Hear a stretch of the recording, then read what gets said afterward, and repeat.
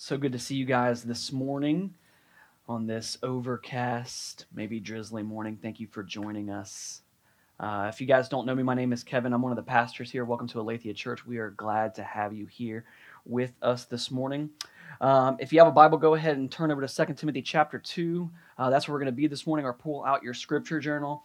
If this is your first time with us and you have not gotten a scripture journal yet and would like one, you can grab one off of the desk or the welcome table over here. That's our free gift to you.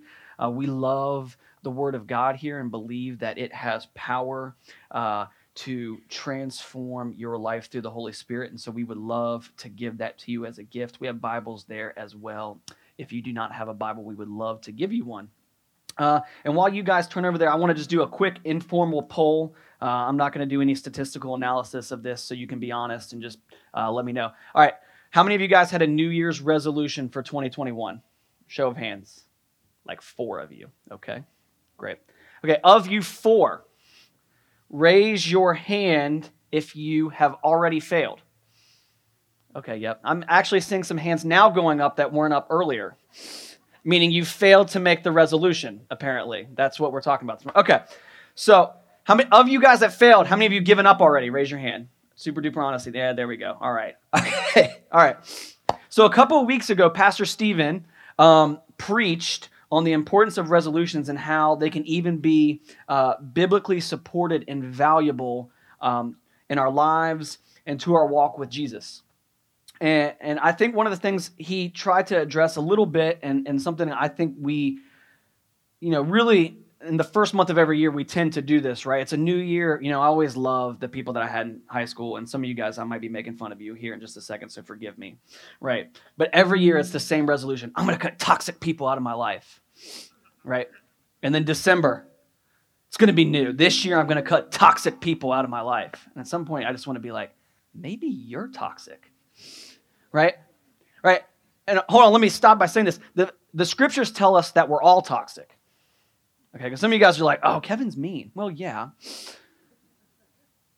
But it's our sinfulness that creates the toxicity. Right? And in that, if you want to cut toxic people out of your life, you're going to be very lonely.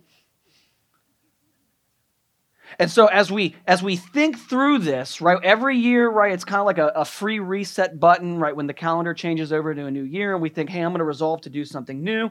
And then almost inevitably, right, statistics have shown over time that like 90% of people that start a New Year's resolution fail to make it through the first 30 days, and by 6 months, like 98% of them have failed and have fallen back into old habits. And we can ask ourselves this question, why do we fail so frequently then? Why can't we figure this out? And I think one of the reasons is that oftentimes our resolutions tend to be shallow or surface level. Right? And let me give you an example of that, right? Let's use like the famous one, the health example that everyone every year, oh, the holidays are here, I got 10 pounds I need to lose. Right? And so your goal is to lose 10 pounds, and you lose that 10 pounds, or you don't, but you pursue that, but there's usually no depth to that. And there needs to be a deeper goal with goals to hit on the way to that goal, but the deeper goal would be something like, I just want to live a healthier lifestyle. I want to lose weight, keep that weight off. I want to reduce body fat percentage, or I want to gain in strength, but I just want an overall higher quality of life and health in pursuit of this. And I'm going to set some smaller goals on the way to that larger goal. Because if you set the one small goal starting out, right, you can lose 10 pounds and then what? Right? It becomes harder, right, to continue to pursue that goal once you've reached it. And some of you guys are sitting here going, where is Kevin going with this? Right? How does this tie to anything that we're going to see in 2 Timothy? Well, think about this. Paul is going to share a statement with Timothy this morning in our text that I think is going to be of great encouragement to us if we take the time to hear it, take a step back, reflect on it, and then respond to it. All right, let me read verse 1 to you. And let me start unpacking what I think Paul is trying to say to Timothy. He says, you then, my child, be strengthened by the grace that is in Christ Jesus. I think that Paul in these verses is going to unpack for us how we can approach life as followers of Jesus so that we might be strengthened, not in our own power, but in knowing who we are from an identity standpoint in Christ. And working from that identity, continue to grow into maturity so that we can actually see tangible fruit and growth and maturity in our lives that is in step with Christ and his character and what we seek to pursue. But this means not making superficial goals, but actually desiring to know God more, love him more deeply. And for some of you guys here this morning, maybe beginning a relationship with Jesus for real for the first time. And let me just say this, right? What we're going to talk about this morning is a process, not a one-time thing. There may be a light bulb that clicks on this morning as we read and study through the Word this morning, but what we're going to study and look at this morning is a lifetime of work and pursuit of Christ. And so what we're going to talk about is not going to be like a goal for 2021. It's not going to be even a goal for the next decade, right? It's going to be a genuine heart transformation towards Christ, making him known and seeing him grow in our lives, that hopefully, right, we will see God do a large work in our lives over a lifetime for his glory. And that's why in verse 7, Paul himself even says to Timothy, think over what I say, for the Lord will give you understanding in everything. Right? What he's pointing to Timothy is that, dude, this is going to take some time for you to process through. Right? Here you are, a teacher, a pastor in Ephesus, and yet what I'm going to be speaking to you about in this portion of my letter to you is going to take a lifetime to process through and work through along with the Lord. And so we should walk away today knowing three things. And I know that I tend to give you guys a few things. It's very TED Talk of me, right, to kind of give you what my points are from the start. I'm just going to be honest with you guys to start. These points are extremely wordy, but I could not simplify them. So I apologize, right? But here they are. Number one, our ability to know God and grow in him comes from Jesus' finished work on the cross. Right? That's going to be the platform where we're going to kind of view everything this morning. That our ability to know God and grow in him comes from Jesus' work on the cross. Number two, we have been given everything we need in Jesus to know him, love others, and fulfill his will for our lives today. Notice, I am very specific with my language in that one. Right? God is giving us what we need to sustain us, to allow us to pursue him, to pursue others, to seek joy and obedience and satisfaction in Christ for today. He's equipping us. And then number three, we never move past needing the salvation that is in Jesus. We never move past that. Okay? So let's dive in, starting with this first point, right? Our ability to know God and grow in him comes from Jesus' work on the cross. Let me read these first two verses for you. You then, my child, be strengthened by the grace that is in Christ Jesus, and what you have heard from me in the presence of many witnesses, entrust to faithful men who will be able to teach others also. So Paul starts out this portion of the letter by reminding Timothy of something really, really important. Timothy, we never outgrow needing the gospel. We never outgrow that. Timothy, no matter how long you are a follower of Jesus, you will never outgrow your need for Jesus and his mercy to you through his life, death, burial, and resurrection. To word it another way, you cannot pursue God in your own strength and succeed.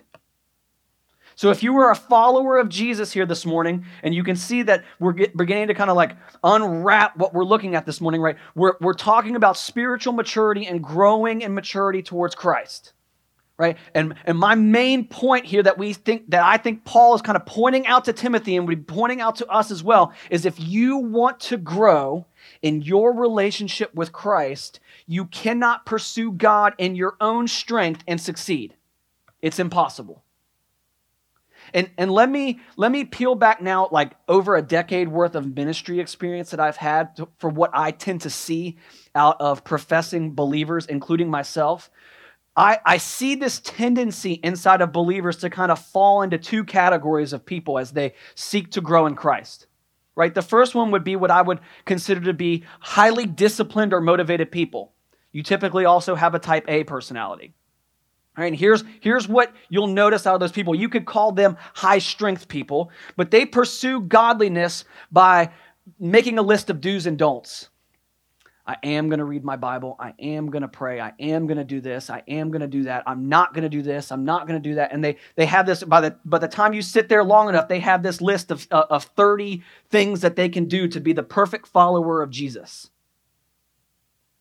Then the other camp, right, is what I'd like to call the low discipline or the low strength people, right? This is the camp I fall into, right? And this camp of people, right, they pursue godliness by just mentally assenting to what Jesus has done without surrendering and pursuing obedience to Christ, right? So they've reduced being a disciple of Jesus down to mere mental or theological assent, but with no real desire to live a changed life to the glory of God. And so you have one camp who cares deeply about all of their actions and how they appear, and will do everything they can to at least give the appearance of obedience. And then you have the other camp who tends to take a step back and say, well, if Jesus did this, then my life doesn't matter. As long as I assent to what Christ has done, I'm good. And let me just say this. Both of these methods are insufficient.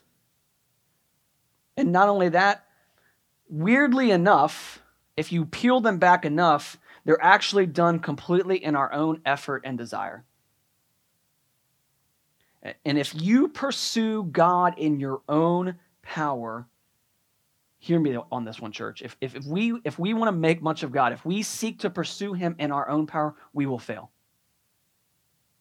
We will. We will fail to get after what we really seek, which is to know God more and to make much of Him with our lives. There'll be no spiritual growth. There'll be no fruit. And let me just say this, especially the first camp people, I love you guys. Jackie, I love you, honey, but that's you. It's my wife. Even if you succeed in that realm, you'll still fail. Because success oftentimes will then lead to pride, which would then lead to failure. And I've seen that in a number of people, especially those in pastoral ministry over the years, where they fail to recognize their own need for God's grace and mercy in their lives, and they preach a gospel to people that is dead because the gospel is not real in their own hearts. And they become wicked and terrible leaders because they're constantly yelling at the people in their congregations to get their act together, as if they have their act together. And so if we desire to be strengthened by the grace that is in Christ Jesus, we must start with knowing that the ability to even pursue godliness is only possible because Jesus made it possible. And from that framework, we then remain in that by faith. In that truth, knowing we will only experience God more, know God more, and love Him more if we are aware that we never move past our need for Jesus. We never move past our need for God's mercy to us in Christ. We never move past our need for God's forgiveness towards us in His Son, Jesus Christ. We never move past needing God's acceptance to us that is only found in Christ. We never move past needing God's love that is only found for us in Christ. Now, if this sounds difficult to process, let me just say this. It is, right? Because here's what I'll say. Most churches aren't going to consistently remind you of this. And as a pastor, I can say, it would be easier for me not to teach this. It would be easier for me to teach you to just do exactly what I tell you to do, because then I'd have a bunch of followers who are doing exactly what I want you to do all the time. Right? So this is the trap that pastors and churches fall into. And they end up making imitators of themselves instead of imitators of Christ. But if we're going to understand this, if we're going to be the church, right? One of our desires here, right, is that for those of you guys that are students or you're in Gainesville for a short period of time, one of our visions and values for you guys is to be the church well beyond your time in Gainesville. Like, I have this dream that 30 years from now, right, there's these gospel-centered movements just all over the place because of people that were discipled here and then discipled others and made much of Jesus and were faithful to his call in their lives. Then we're all going to get to heaven one day and we're just going to worship the King, celebrating what he did in our lives. But I want to just give you a brief kind of illustration. If you'll put that chart up on the TV for me. This is something I've found really, really helpful, that if we're to understand that we never move past needing the gospel in our lives, right? This comes from my favorite study that's ever been done outside of Scripture, right? But it's centered around Scripture. It's called the Gospel-Centered Life Material. For some of you guys that have been around long enough, you've been around me, I've forced you to go through this. And then I maybe even made you do it again, because I don't think we ever grow past needing this. Right, but in that study, right, he gives us this chart, and it's called the Gospel Grid. Right, and I think this is just a really cool illustration to help us understand what maturity in Christ looks like over the course of time. So if you'll look at the beginning, right, it says time there, and there's just this static line moving. Right, and then you get to this point, right, and this is the moment of conversion. This is the moment where God and his mercy and grace towards you has revealed Christ to you and your need for him. Right? For some of you guys, this was like the CD burning or the iPod burning at youth camp, or you came down at the altar call and you had this mountaintop experience, or you prayed in the backyard with your older brother who led you to Christ, or whatever it may be, right? But that was it. That was that moment when you realized, like, hey, I've got it. I'm a believer, right? This is it, right? Then what happens, right, or should be happening in the life of every believer post that conversion moment is two things. There should be a growing awareness of God's holiness in your life. And what I mean by that, when we use that word holy, I mean how God is perfect in justice and in living, in his judgments, the way that he loves, the way that he cares for, the way that he creates, the way that he leads, that God is perfect and we are not. And so there's this growing awareness that the longer you're a follower of Jesus, the longer you know God, that there should be this growing awareness of God's holiness, while at the same time a growing awareness of my own sinfulness. Now let me stop and pause there for a second, because a few people are going to be like, oh man, I'm sinning more? No. Right? You have a growing awareness of how sinful you really are. For some of the more seasoned Christians in our audience this morning, they know exactly what I'm talking about. Right? At the moment of conversion for me, right, I thought my biggest issues were like partying and drinking and self-destruction and maybe not being a good friend. And then as those sins started being rooted out of my life, guess what I realized? There were a lot of problems still there, and those were just symptoms of a much deeper heart issue, one that was rebellious towards God and one that loved self above all else. And that the real sin was a sin of self-love and wanting to be my own God. And that's a much harder sin to put to death.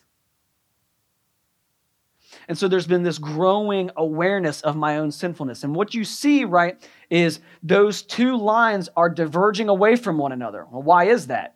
Well, if God is becoming more holy in my mind and in my heart, and I'm more aware of that, and yet I'm seeing how sinful I am and how far away I am from God's character and standard, the gap is widening between the two of us. Now, most of the time when this starts happening for people, here's what happens. We either buckle down and try to become more holy, or we start shrinking away from trying to know more about God because it's just too much to handle. I would encourage you not to do either one of those two things. Right? Instead, I would encourage you to press into that, realize how big that chasm really is, because guess what? Look at what the bridge is to that every time. The cross of Christ. It's not as if at the moment of conversion, the cross is sufficient for you, but then after being a believer for 15 years and still struggling with sin, it's no longer good enough. That what Christ has done is sufficient for you for every sin, past, present, and future. And I can say without a doubt, and there are other people here that are members of this church that would confirm this for you as well, that the longer you walk with Jesus and the more that these two things are a reality in your life, the more you love Jesus, not the less you love him. I have a greater magnitude and understanding the depth of what Christ did for me on the cross today, January 24th, 2021, than I did at the moment of my conversion sometime back in 2005. Not because I'm more sinful, but because I recognize the depth of my own sinfulness and how God bridged that gap for me in the person and work of Jesus Christ. And so what we see, right, is that spiritual growth starts and is maintained by Jesus. And therefore, as we pursue God, we grow in holiness, but we also are more aware of how unholy we are and how much we need Jesus. And this creates or leads to more awe, more joy, and more gratitude. Right? Jesus shares this himself in Luke chapter 7. Right, starting in verse 41, where he talks about a moneylender. And listen to this. A certain moneylender had two debtors. One owed 500 denarii and the other 50. When they could not pay, he canceled the debt of both. Now, which of them will love him more? Simon answered, the one, I suppose, for whom he canceled the larger debt. And he said to him, you have judged rightly. Then turning towards the woman, he said to Simon, do you see this woman? I entered your house, you gave me no water for my feet, but she has wet my feet with her tears and wiped them with her hair. You gave me no kiss, but from the time I came in, she has not ceased to kiss my feet. You did not anoint my head with oil, but she has anointed my feet with ointment. Therefore I tell you, her sins, which are many, are forgiven, for she loved much. But he who is forgiven little loves little. Meaning that understanding our own sinfulness in light of a holy God is a not only reality, but a necessary reality for us to grow more in love with Christ and the magnitude of what he's done for us. That God revealing your sin to you is grace to you so you might press deeper into Christ and know him more and experience more of his love, more of his mercy, more of his forgiveness. Not as a one-time event when you were 15 or 20 or 25 or 30, but as a lifetime of daily surrender to him and what he's done for you. And as we come to this realization of our own neediness for Christ, and as we pursue spiritual maturity, we need him more daily.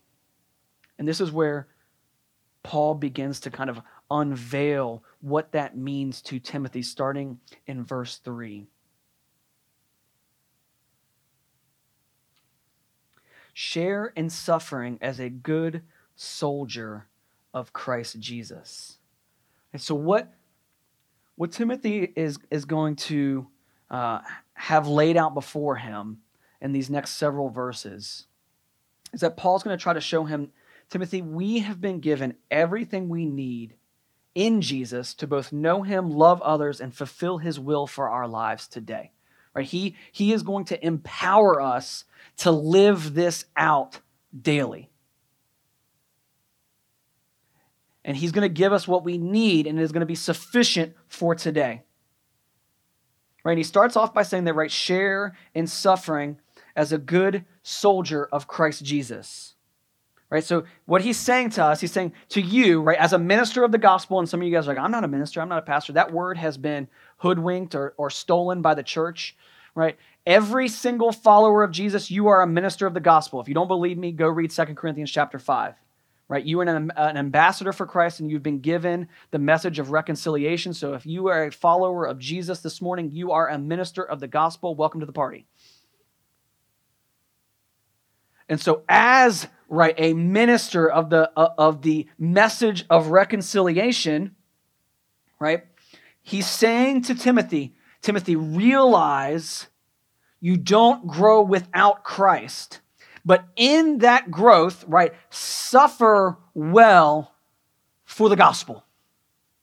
Now, this is not the first time we have talked about suffering.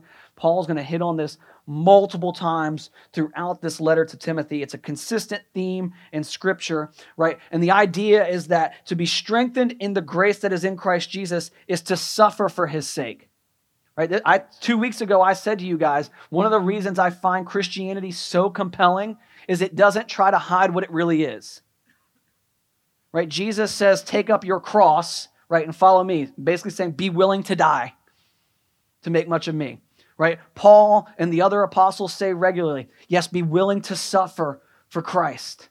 Right? One of the most fascinating passages in all of Scripture to me is in the book of Acts, where John and Peter are arrested, and in their arrest, they're beaten for sharing the gospel and telling people that Christ is the Messiah and that he is risen from the dead, right, and has power and victory over sin and death and has defeated it once and for all. And so the Sanhedrin beats them and then releases them and tells them, do not preach the name of Christ any longer, right? And it says, as they left, they rejoiced, not because they were released, they rejoiced because they were considered worthy to suffer for the name.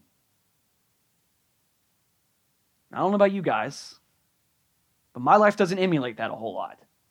It's like, God, thank you for letting me get physically beaten for your sake.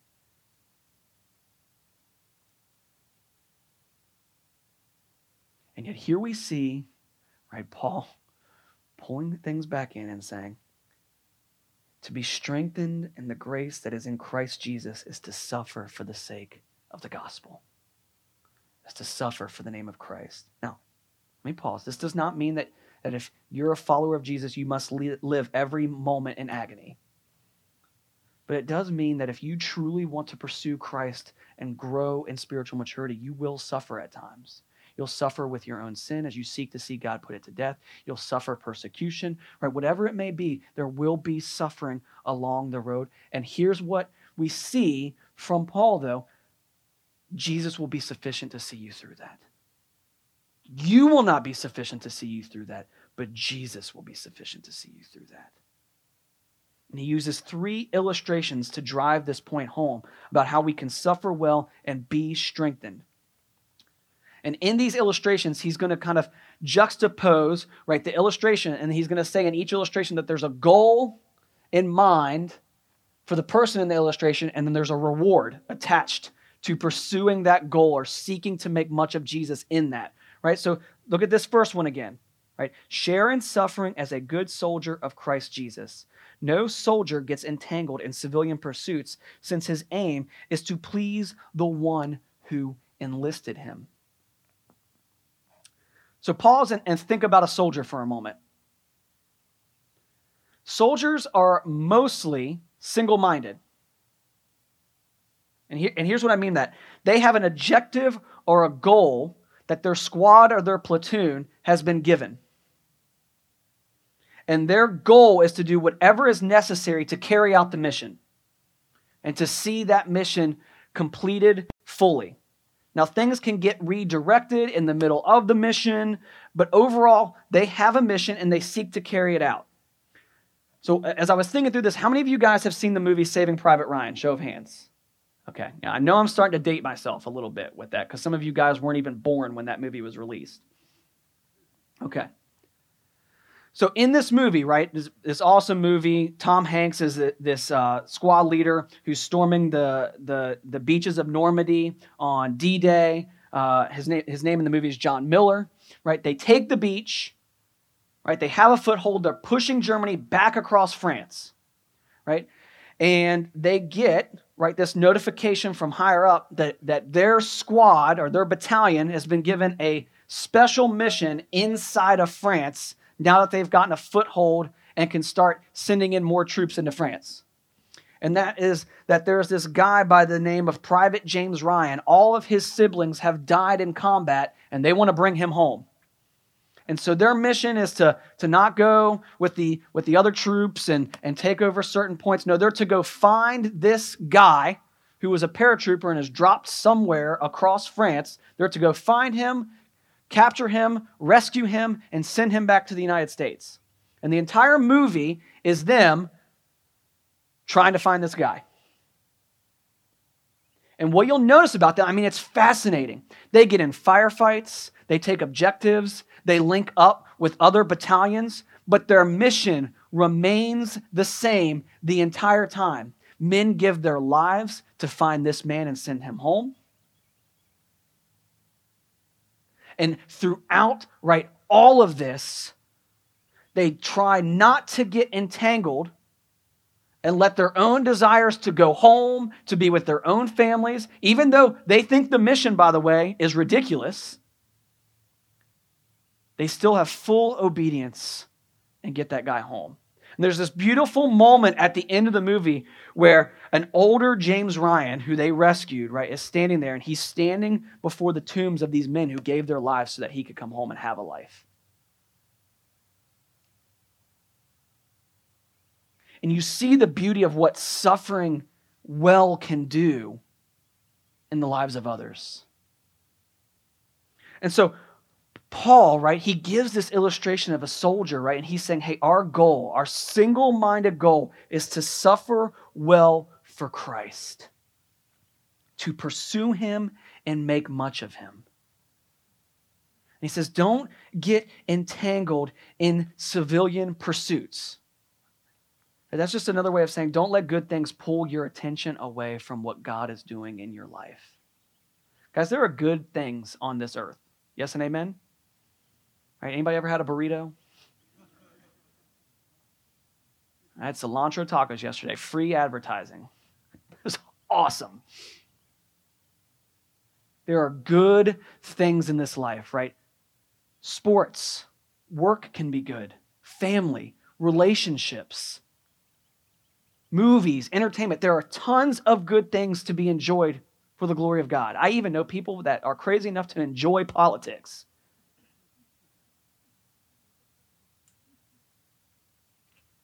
But Paul is saying our singular goal, if we are disciples of Christ, is to suffer well for the gospel and not to get entangled in those things as our chief goal. This means we may care about those things, that those things may matter, but they're not the chief things in our lives, and that we would lay them down for the cause of Christ, even if that meant suffering. Even if that meant not getting our way. And if we do that, right? So at this point, we're talking about doing things in our own strength out of our identity in Christ. Right? Look at what he says that happens to the soldier. Right? He says that no soldier, almost like a Soulja Boy moment there for a second. No soldier gets entangled in civilian pursuits since his aim is to what? Please the one who enlisted him, right? So if the goal, right, is to seek Christ and suffer well, the reward is the pleasure of the one who has enlisted us. Guys, if you're a follower of Jesus Christ this morning, guess who enlisted you? Jesus. How great is it to say that I'm living a life that pleases my Savior and Creator? How beautiful is it that we could take a step back and say, hey, I look at my life, I'm seeking to please Christ, and he is pleased with me as I seek to make much of him. I promise you, there is no joy on this earth greater than that. I'm married with kids. I love my kids. Seeing the way that they love me and my wife brings me great joy. But knowing who I am in Christ and having His acceptance and pleasure blows that experience and gift and grace in my life out of the water. And so Paul says, look, Timothy, if we pursue, if we want to put our mind to it, to make much of Jesus, our aim, we earn His pleasure. And God looks at us and says, in you I am well pleased. I'm proud of you. Keep suffering. Keep going. Keep making much of me. I'm worth it. And I love you. And he's going to give another illustration, right? Look at verse 5. An athlete is not crowned unless he competes according to the rules. Right, so his first illustration is a soldier, right, and having that singular mind to suffering well for the cause of Christ. And then he moves to the athlete. Right? And this illustration seems kind of strange, right? An athlete is not crowned unless he competes according to the rules. Okay, so let me translate that for us. If you cheat, you don't really win.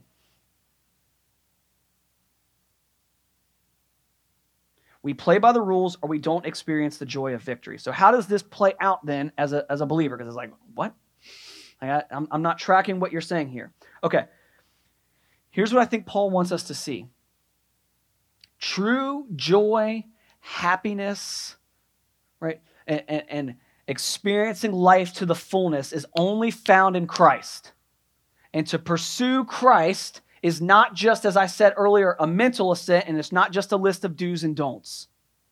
Right? It's knowing who we are, and it's seeing, as we saw in that gospel grid, a growing awareness of God's grandeur and holiness in our lives, and also a growing awareness of our own sinfulness as we seek to put sin to death. And then seeing, right, Christ bridge that gap. Meaning, playing by the rules as a believer means doing what Jesus has asked us to do.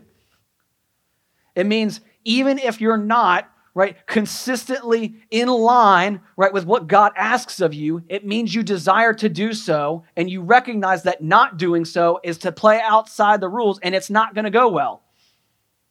And here's what I think. I wish somebody had said this to me 15 years ago. Kevin, you are not as clever as you think you are.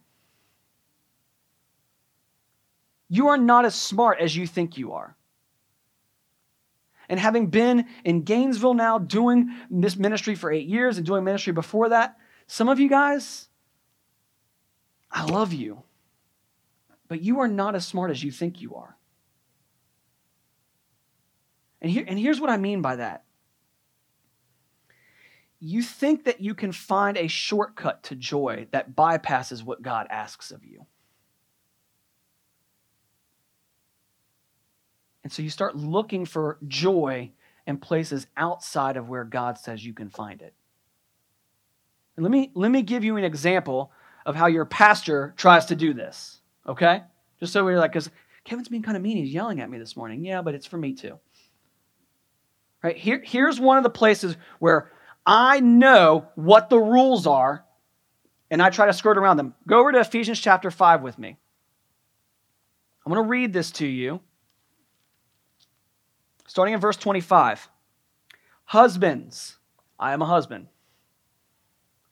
Love your wives as Christ loved the church and gave himself up for her, that he might sanctify her, having cleansed her by the washing of water with the word, so that he might present the church to himself in splendor, without spot or wrinkle or any such thing, that she might be holy and without blemish. Okay. So here is what God has laid out for me as a husband. Kevin, you are called to love your wife, Jackie, well. You are called to see God sanctify her. You are a part of the process of what I am taking her through to be more like me, and to see her grow into maturity and with fruit to be the woman that God intends her to be. And your calling, right, is to exalt me, point her to the cross and love her well to the point of even surrendering and laying down your own preferences for her sake. That is the calling, because that is what Jesus did for the church. Yes and amen? Okay, now, I can bring Jackie up here right now. She would love to tell you that is not how it looks a lot of times in our marriage. Right? When we are in the midst of a disagreement on how things should be or how things are going, guess what I like to do? I like to cheat. I like to circumvent the rules. And I go from laying down my life for her as Christ did for me, and instead I go, hey, baby, I'm a prophet. And you need to know that you are outside the bounds of what God has for your life, and you need to submit to what I'm telling you to do right now. And I'm going to instruct you, as the teacher and prophet that I am, on the injustice that you have just committed against me. Now, I'll let you guess how trying to take shortcuts in God's instruction goes for Jackie and I in our marriage. Usually not great. Right? And yet I think I'm so clever. Right? Oh, Kevin, some of you guys, I love you, but just don't come up and tell me how much you love my sermons sometimes. I don't need it. I love myself a lot already. And it's and so I think I'm this great communicator and God's given me these gifts and I can teach and preach. I'm going to preach to my wife. And I'm going to tell her all the ways that she's falling short. And if she just listened properly and took heed of my words, our marriage would be so great. And I take a step back. I say, actually, you know what's the problem is here? I'm seeking a crown in our marriage to where we make much of God together, but I'm trying to circumvent the rules to make it happen. And God will not be mocked. And what we see, right, is Paul is saying to Timothy, we are going to be tempted time and time again to take the easy route, to seek to find joy somewhere else, but suffer in obedience to Christ, and the reward is the crown. And if you're wondering what that means, it means spiritual victory over sin and enjoying Christ in glory in this life and in the one to come. Some of you guys are like, wait, you mean I don't get the full reward now? Nope, you don't. You get a foretaste of it, but the full reward is to come. And he's going to give one final illustration in verse 6.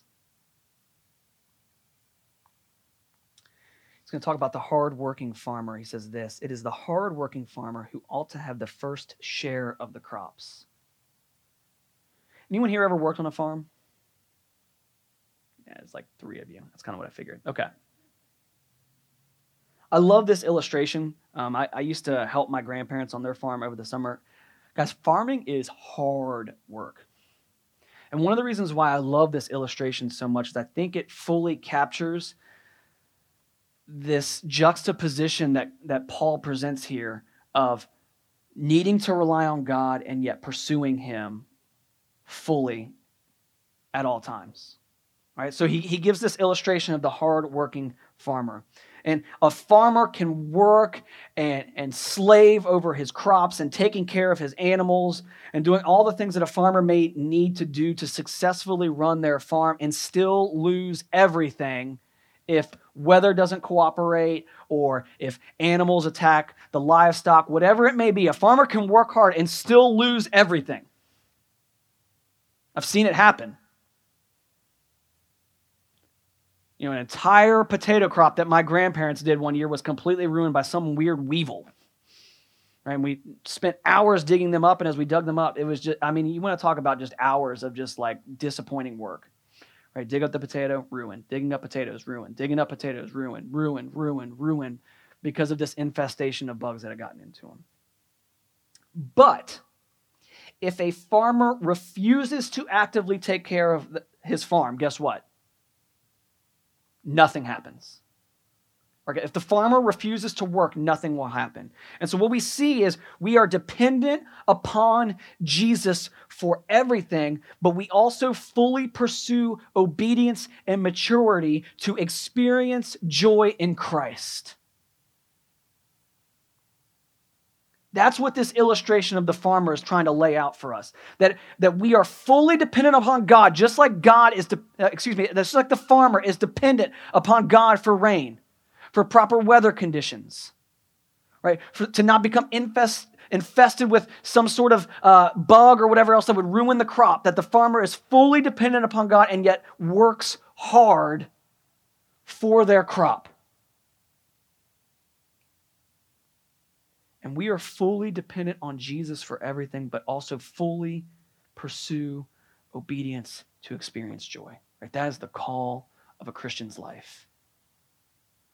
And so I want to ask you this question.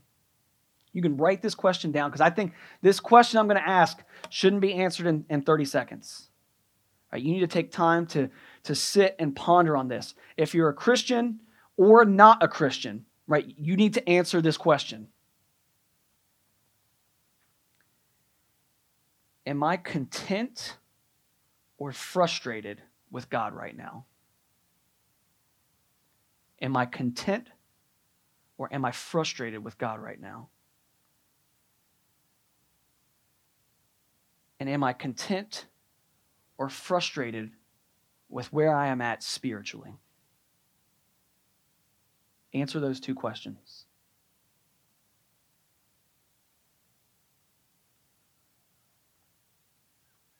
I'm not a psychic, but I bet if we took a poll of people here and said, how many of you are satisfied with where you are at spiritually? I bet we would have less than 20% of people raise their hands. Because I've been a follower of Jesus long enough to know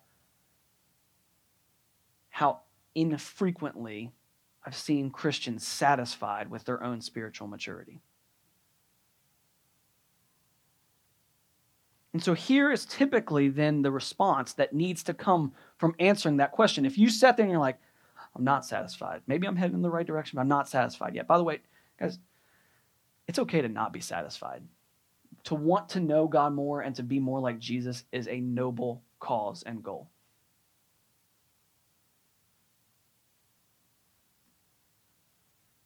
But what are you doing about it?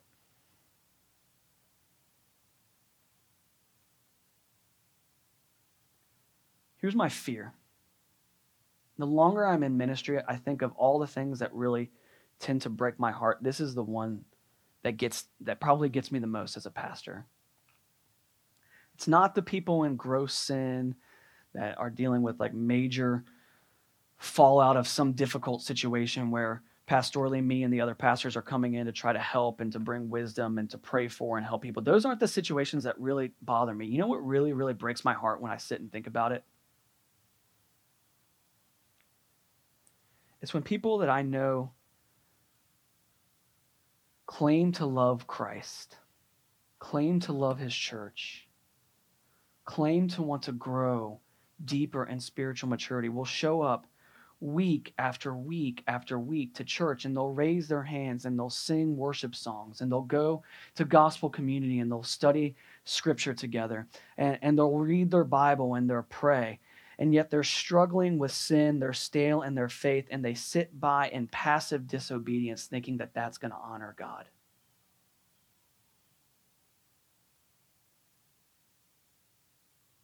As if God will honor passive disobedience to what he's asked of us. Guys, God is merciful, but he's also just. Paul says that we will reap what we sow and that God will not be mocked. And if you reap passive disobedience in your walk with Christ, guess what you are going to reap? If you sow passive disobedience. I saw my wife looking at me like, you're not making any sense, fix it.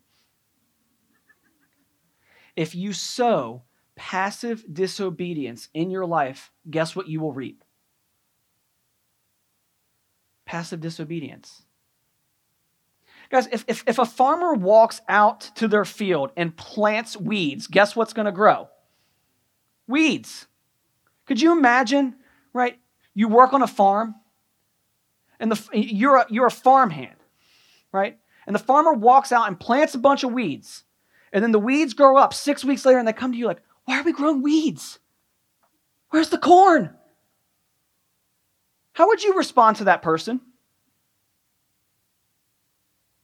What's wrong with this guy? He's an idiot. He's reaping exactly what he sowed. And yet I've watched Christians, guys, and guys, I'm included in this as well. I've watched believers do this for years. You don't make any real effort to pursue God in their life, to put sin to death and to take holiness seriously, and then they wonder why they don't see it.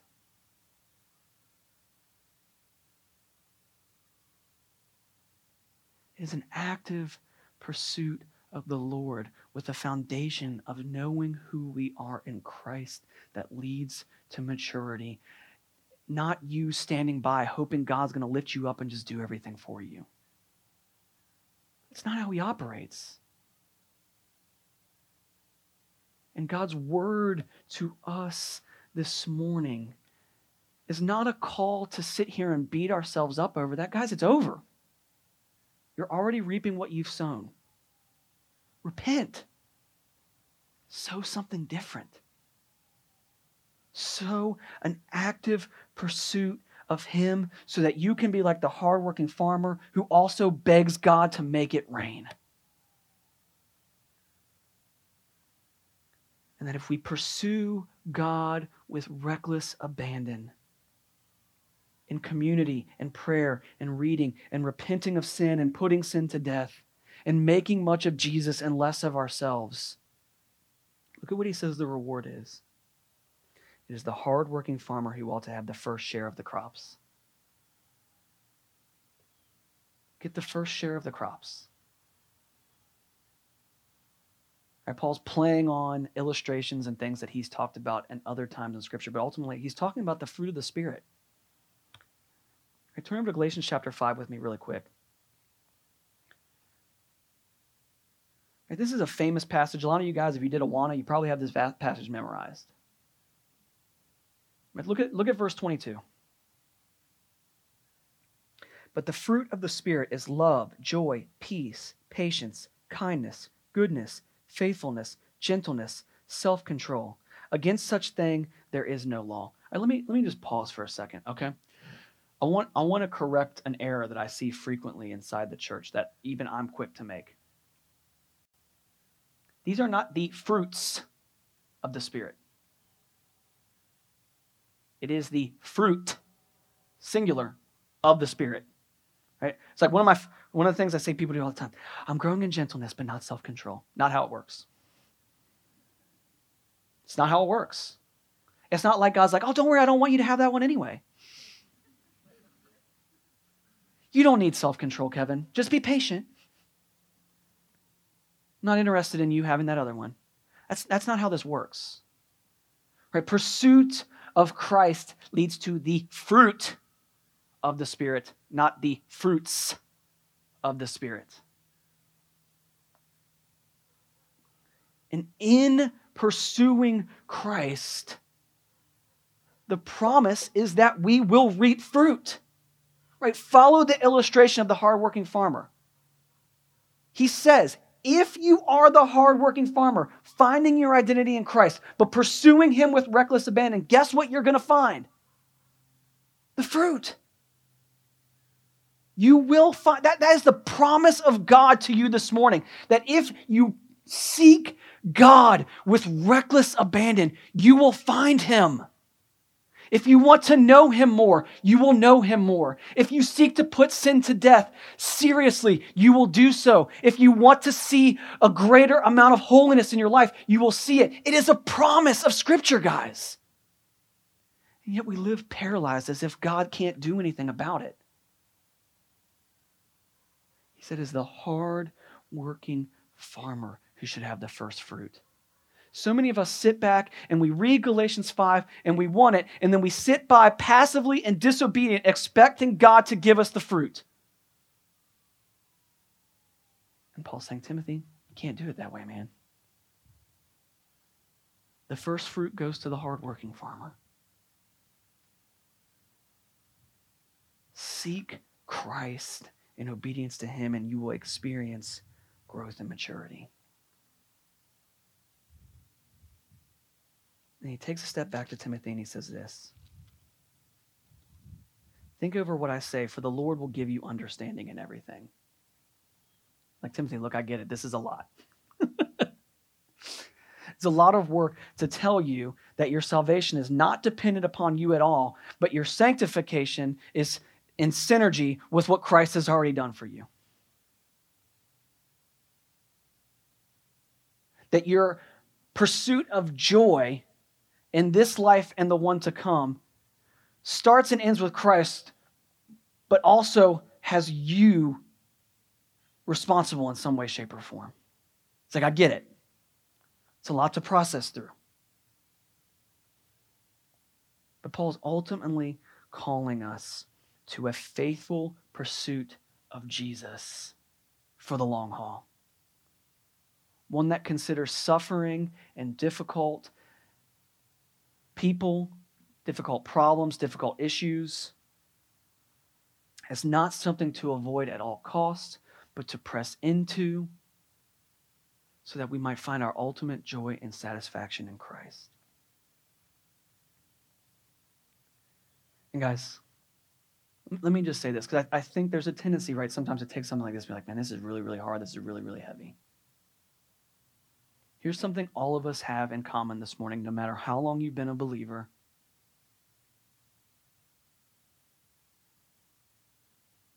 We are all going to fail. As an athlete, you're going to cheat at times. Just like I shared how I try to cheat in my marriage. That sounds terrible. I should not say that often. It could quickly be taken the wrong way. How as a soldier, I might get sidetracked by civilian pursuits, right? I might get sidetracked, bogged down by things that don't matter in the grand scheme of things. Sometimes I'm like the farmer who's lazy, and then I wonder why the harvest doesn't come and why I see no growth in my life. And Paul gives this beautiful reminder to Timothy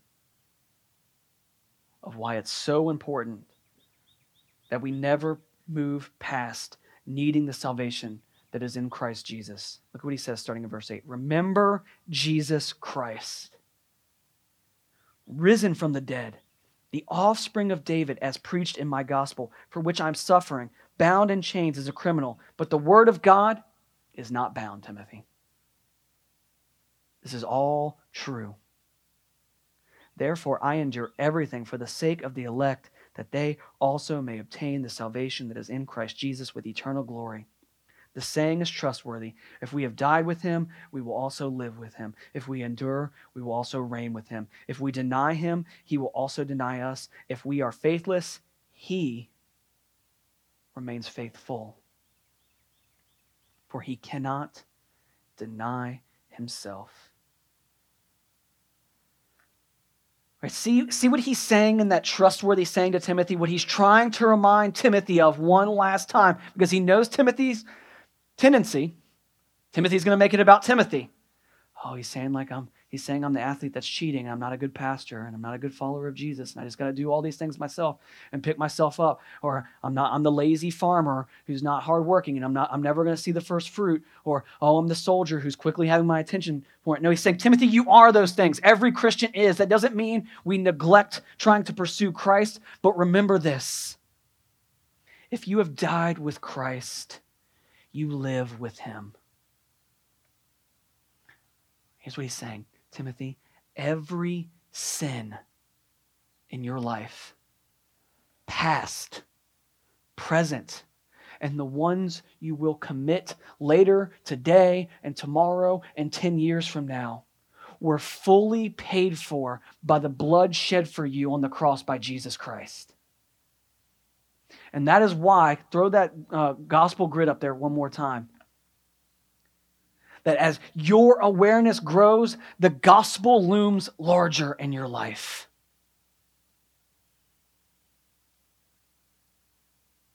Because he is sufficient. Because he is worthy. And when we are faithless, he is faithful. Faithful to forgive, faithful to love, faithful to accept. Church, the reason why even in a sermon on spiritual growth and maturity, we have to be consistently reminded of the gospel and what Jesus has done is because we are very, very quick to forget he is the hero of the story. I love brothers and sisters in Christ all over the world, and I preach the word consistently, so I know how hard this can be. Well, one of the things that just like really gets under my skin when I hear some sermons is like people taking heroes of the Bible or things that we see and making them out to be the heroes and not God. Right? Like the story of David, right? I can throw a children's Bible out in 30 seconds if I go to the story of Jonah and they make Jonah out to be like some sort of hero or something. It's like, nope, Jonah is not the hero of the story of Jonah, right? If I go to the story of David in a children's Bible and David is the hero who like overcame Goliath, nope. David's not the hero. God is. Right? If I go and read about Abraham and Abraham's made out to be a hero with some great faith, guess what? Wrong again. Abraham is not the hero. God is. Doesn't mean we aren't thankful for those men. Doesn't mean we aren't thankful for the role they played in the faith. But God is the hero. And church, for us, even in our own sanctification as we mature and grow into Christ, Jesus is the hero. His life, death, and resurrection is the beginning and the end of the story. It is why we seek maturity in the first place, is to make much of him, not of ourselves. To make much of what he's done, not our own obedience or glory. Our sins have been covered in the blood of Jesus Christ. Our judgment for our rebellion towards God has been satisfied and paid for on the cross. And power has been given to us in the Holy Spirit. God has given us power. He has restored us to the Father. Let's live that out together. Let's live that out like the athlete who plays by the rules. Let's live that out like the hardworking farmer. Let's live that out like the soldier who is single-minded. And let's be strengthened by the grace that is found in Christ Jesus. So that it would be said of us. And those people at Aletheia Church, they love Jesus. They're crazy. They're crazy about him.